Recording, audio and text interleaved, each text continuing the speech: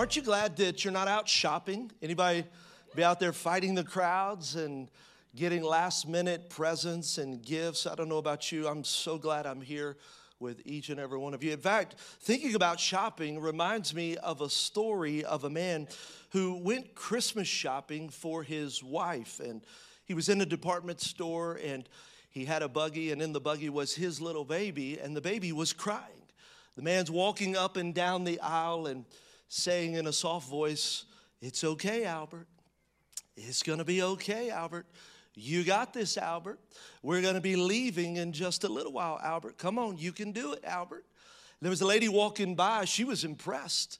She hears the man softly saying these things, and she addresses the man and says, "Wow, you are such a great father to be sitting there soothing your son, Albert." The man just looked at the lady and said, "Hey, lady, I'm Albert." See, you could be out there shopping with Albert, but we're here celebrating the real reason for the season, which is Jesus. And it's so great for us to pause in the busyness of our schedule, that all the things that you could be doing, and I know some of you are tempted right now to be shopping online, looking for the sales, but you're here, fully focused. Why? Because he is worthy of it all. And I'm grateful that we get to do this. I have some concerns as a pastor, you know. For me, my job is to look at what's happening in the world around us and then evaluate how that impacts us as a church. And my concern is we're losing sight of the real reason for this season. That in America, the stats say that 92% of Americans celebrate Christmas, but only 51% believe it's a religious holiday. So almost half of Americans have lost the true reason for this season. And if we're not careful, we'll follow what the world does instead of being the trendsetters, being the ones that shape culture. Culture will begin to shape us. And so I thought as I started the message today, I would do something that I've not done, but I want to read the Christmas story. Can I do that tonight? I've got 16 verses that I'm going to read, and then, actually, that was a rhetorical question. Can I do that? It wasn't really asking, but you could say yes. Oh, that'd be great, Pastor. I got my kids here. I'd be fascinated to see, and you don't have to raise your hand, but I wonder if there's people in here, we've been going to church our whole life, but you've never even heard the Christmas story. We know the Christmas story, but have we read it? And so I thought I would just pause and just read it and then give a few thoughts for tonight. It's found, one of the places it's found in the gospel is Luke chapter 2, verse 1 through 16. It's the birth of Jesus. And it says, in those days, Caesar Augustus issued a decree that a census should be taken of the entire Roman world. Skip down to, so Joseph also went up from the town of Nazareth to Galilee, to Judea, to Bethlehem, the town of David, to register with Mary, who was pledged to be married to him and was expecting a child.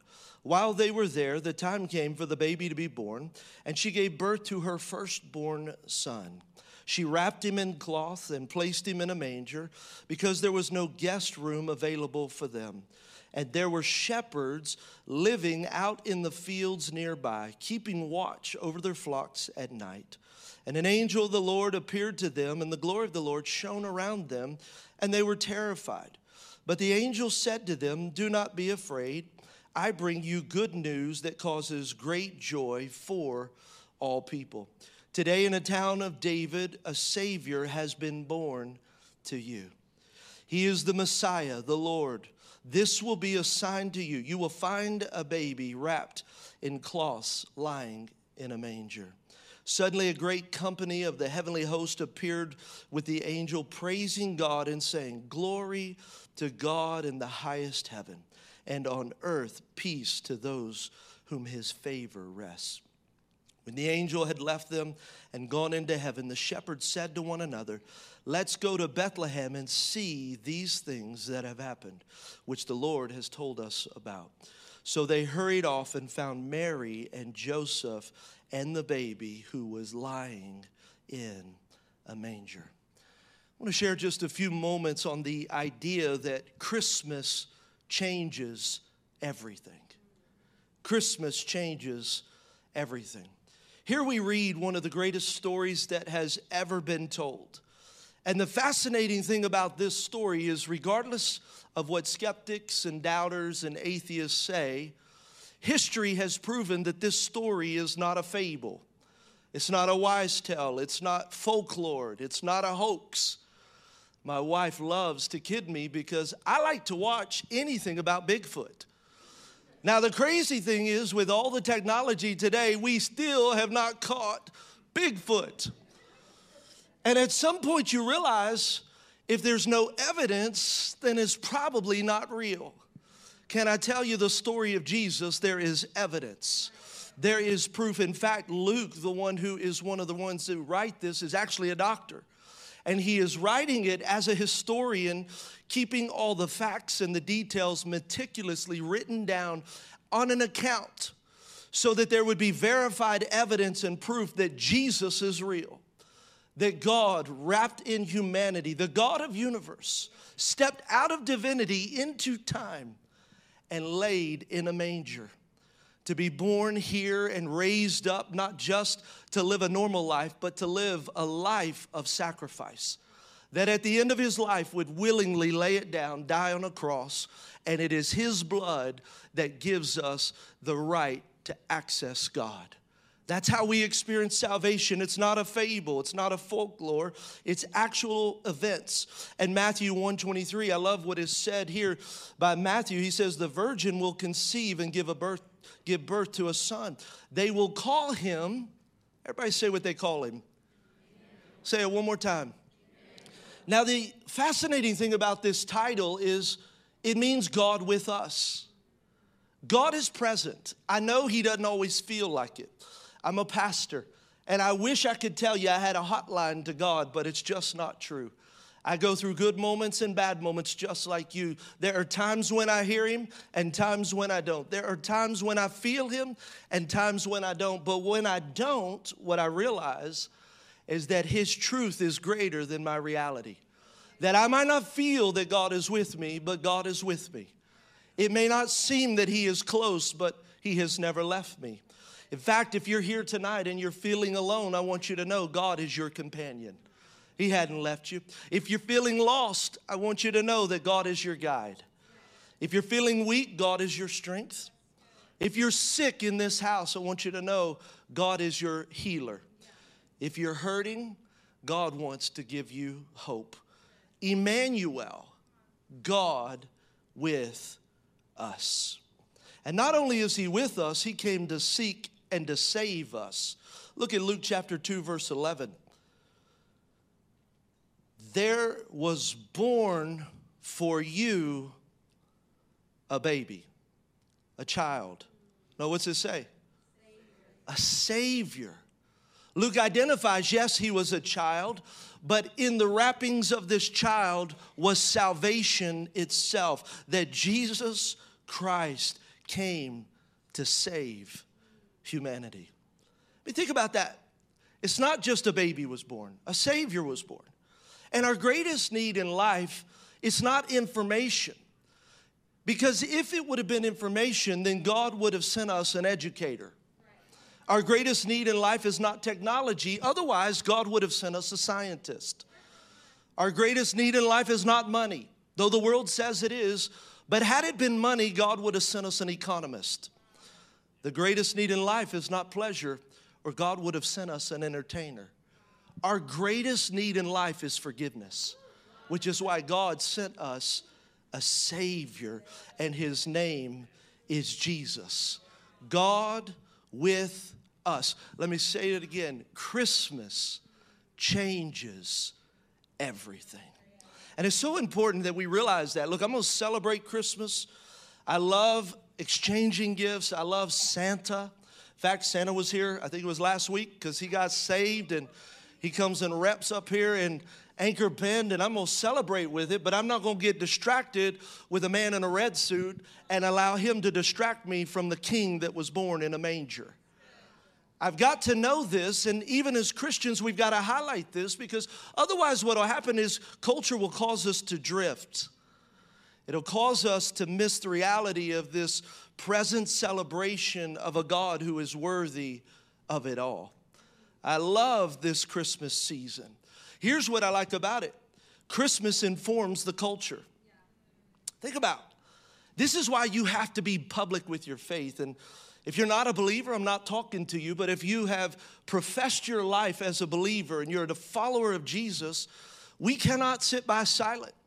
And I'm not talking about a mentality where we go and we argue with people and we try to go make people believe what we believe. I'm talking about a life that is lived in public, that stands bright and shines bright to the world, that when they see you walk through the pain you're walking through, want to know why you have the peace you have. How that in the midst of a situation where you should have no joy, how do you have joy? Well, there's a reason I've got joy, because you're making a mistake. You're equating my joy to your happiness. Happiness is fleeting. Happiness is based on circumstance. But as a believer, I know that joy comes in God's presence. That if I'll get in His presence, regardless of the situation, I'll experience the joy of God, which is what the world is desperate for. So we recognize that if I'll live a life, and this is where I would challenge us to not cave to the pressures of political correctness.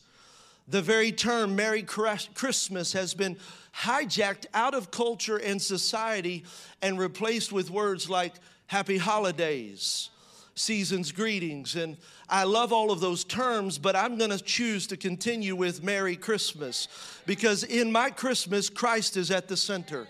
And if we as Christians will begin to step up and step out and not allow ourselves to placate to all of the naysayers who try to divide and to suppress and to make you feel like you're inferior and a bigot and a whoremonger and a hater, I want you to know the greatest thing you could ever do is say Merry Christmas and allow the lost to see there is a Savior that is truly born in this place. And again, I'm not talking about hostility. I'm just talking about boldness. That Christ is the reason for this season. Think about this. I want you to write this down if you're taking notes. Skeptics and unbelievers alike come face to face with the gospel message wrapped in holiday cheer. That as we express the true meaning, that there's coming face to face with a God that is real, not a fable, not a fairy tale, not a folklore, but historically factual God that is real, that stepped into humanity. And He is a king, the true king. Look at what Isaiah chapter 9 verse 6 says. He is prophesying what hasn't taken place, but look at how he describes Jesus. For a child will be born to us. A son will be given to us, and the government will rest on his shoulders, and his name will be called Wonderful Counselor, Mighty God, Eternal Father, Prince of Peace. There will be no end to the increase of his government or of his peace, and the throne of David and over his kingdom, to establish it and uphold it with justice and righteousness from then and forevermore. So think about what he is saying. He's saying that Jesus came to establish a government. It is God's government, God's kingdom, established in this earth, that when the world sees us, they see that there is a better way to live, a better life that we can demonstrate for them that represents God's kingdom, not the enemy. I want you to know, make no mistake about it, there is a war that is taking place. And it is a battle between good and evil, the kingdom of light and the kingdom of darkness. And as a church, it's important for us to continue to display and to promote and to encourage one another to celebrate the true reason for this season. So not only does Christmas inform culture, here's what I want you to hear. Write this down. Christmas transforms culture. Transforms it. I don't want to just inform people. How many know I want to transform? I want the fact that we as people are here, and because we're here, the world is impacted in a way that leads them back to Jesus Christ. It's not about a personality. It's not about a logo. It's not about egos. It's about Jesus. He is the King of Kings and the Lord of Lords. And our greatest desire is that as we live this life, the world would be transformed because of the power of God that's demonstrated. I love Paul's writing in 1 Thessalonians chapter 1, verse 5. Look at how he says it. He says, because our gospel What's the gospel? It's good news. How many know that you've got the good news that this world is desperate to hear? The hope of a Savior that has come. He says, the gospel came not simply with words. Aren't you glad? It didn't just come simply with words, but it came with power. Everybody say that, power, power, power, power. And the Holy Spirit, and a deep conviction that the power of God is on the inside of you, that we could transform culture, not because of us, but because of Jesus. And here's how we do it. We can only bring transformation if we've experienced transformation. Look at 2 Corinthians chapter 5:17. Here we see Paul is writing, and he is talking about people that have been born again. Born again. Now, if you're new to the faith, or you're here and you're not familiar with that term, what that means is that you're a follower of Jesus, that you have surrendered your life to him, you've confessed him as Lord and Savior of your life. And when that happens, look at what happens. He says, anyone in Christ, he is a new creation. Old things have passed away. Behold, all things have become new. That we are transformed. So you want to transform culture? Allow God to transform you. You want to transform your marriage? Allow God to transform you. You want to transform your family? Allow God to transform you. You want to transform your work and your neighborhood and this city? Allow God to transform us. And the challenge that I've seen is that we're living lives not full of transformation, but of religion. That we can do all the right things but have no power because God hadn't changed our life. So we're not talking about religious acts. We're talking about, God, would you change me? Would you save me? Would you set me free and fill me up with your powers so that I can go and be the change agent in my community? Write this down. Transform people, transform the culture. Society is our mission field. Make no mistake about it. And I want you to hear this. Those that are lost will never be the enemy.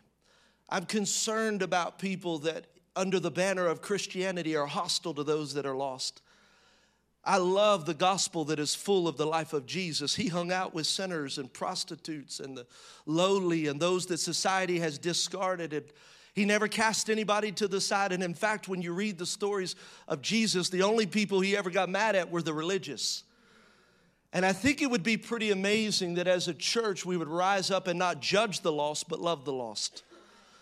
Not try to argue with them, but just live your life out. Francis Assisi, he said this, he said, preach the gospel and if necessary, use words. I love it because we think you got to argue. I think you just got to live. How do you get up? How do you show kindness? How do you walk in the place where you work, in the family that you live in? That speaks way more than the words that you say. And then that allows us to go in with the power of God and reach the mission field God has called us to.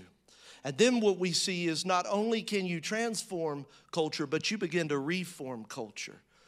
You begin to reshape it. And I have something I want to read out. I read this and I thought it was fascinating because this is how we can see and begin to have a different perspective and begin to reform and reshape some of the symbols of this season.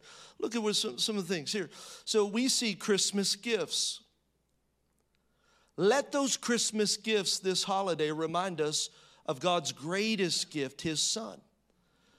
Where others may see Christmas candles, let it remind us of him who is really the light of the world. Where people see Christmas trees, let us see one another, Christmas trees, remind us of another tree upon which he died. May the Christmas cheer remind us of him who said, be of good cheer. May the Christmas feast remind us of him who is the bread of life. May the Christmas bells remind us of the glorious proclamation of his birth. May the Christmas carols remind us of the songs the angels sang. Glory to God in the highest. May the Christmas season remind us in every way that Jesus Christ is King, that he's the King. And I know when you're sitting out there, sometimes if you're new to the faith or a Christian, you can start to say, Pastor, I don't really know where to start. I don't know how to start. How do I engage culture? How do I step into this assignment of reaching the world around me? Here's what I would say. If you don't know where to start, we've got you. In fact, starting January 1st, we've created a class called Next Steps. And the whole premise of that class is to help you know God, find freedom, discover your purpose, and make a difference. That you're going to learn what it means to be a disciple. That each and every Sunday, for about 45 minutes after each service, you go to the class and let us give you tools that equip you so that you can go out into the world and make the difference that God has called you to make. And I want to challenge you. To be a disciple is to be intentional. That it's not going to happen this year. You're not going to transform culture. You're not going to reform culture unless you're intentional with what you decide to live out this year. So let this year be a year that as believers, we truly live out the gospel message. I want to close with Ephesians 3:20. I love this passage that we as believers can hold on to. And I know I confess this and pray this often in my life. I love what it says. It says, now to him who is able to do immeasurably more than all we could ask or imagine according to his power that is at work within us. Imagine that passage. That whatever you think about, whatever you're asking God about, God says, look, I want you to get your hopes up. The God of heaven can do immeasurably more than what you ask, what you think, what you imagine. And knowing the goodness of God, there's something fascinating when you embrace that and say, God, I'm going to ask you for what I know to ask you, but I'm going to believe for more that maybe only you know about and I don't have a clue about. Reminds me of a story that I heard about a famous golfer. He went to play a series of exhibition matches in Saudi Arabia, and the king of Saudi Arabia at the end of this tournament went to the golfer and was so impressed with him. He said, I want to give you a gift. I want to bless you with something because you played so well. And the golfer told the king, oh, your highness, I'm okay. Just being here was enough for me. The king responded to the pro golfer and said, if you don't allow me to give you something, you're going to offend me. Well, the golfer thought about it and said, well, your highness, you could give me a golf club. That'd be a great memento for me.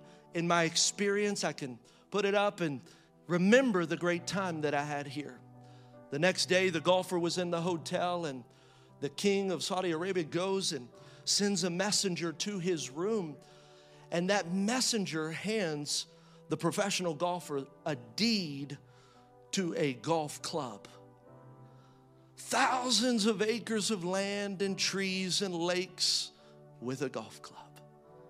That king did more than the golfer ever imagined.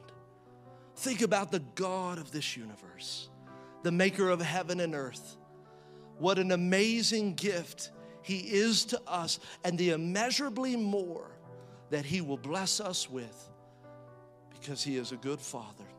And I think the greatest gift that we could receive from God is the gift of salvation.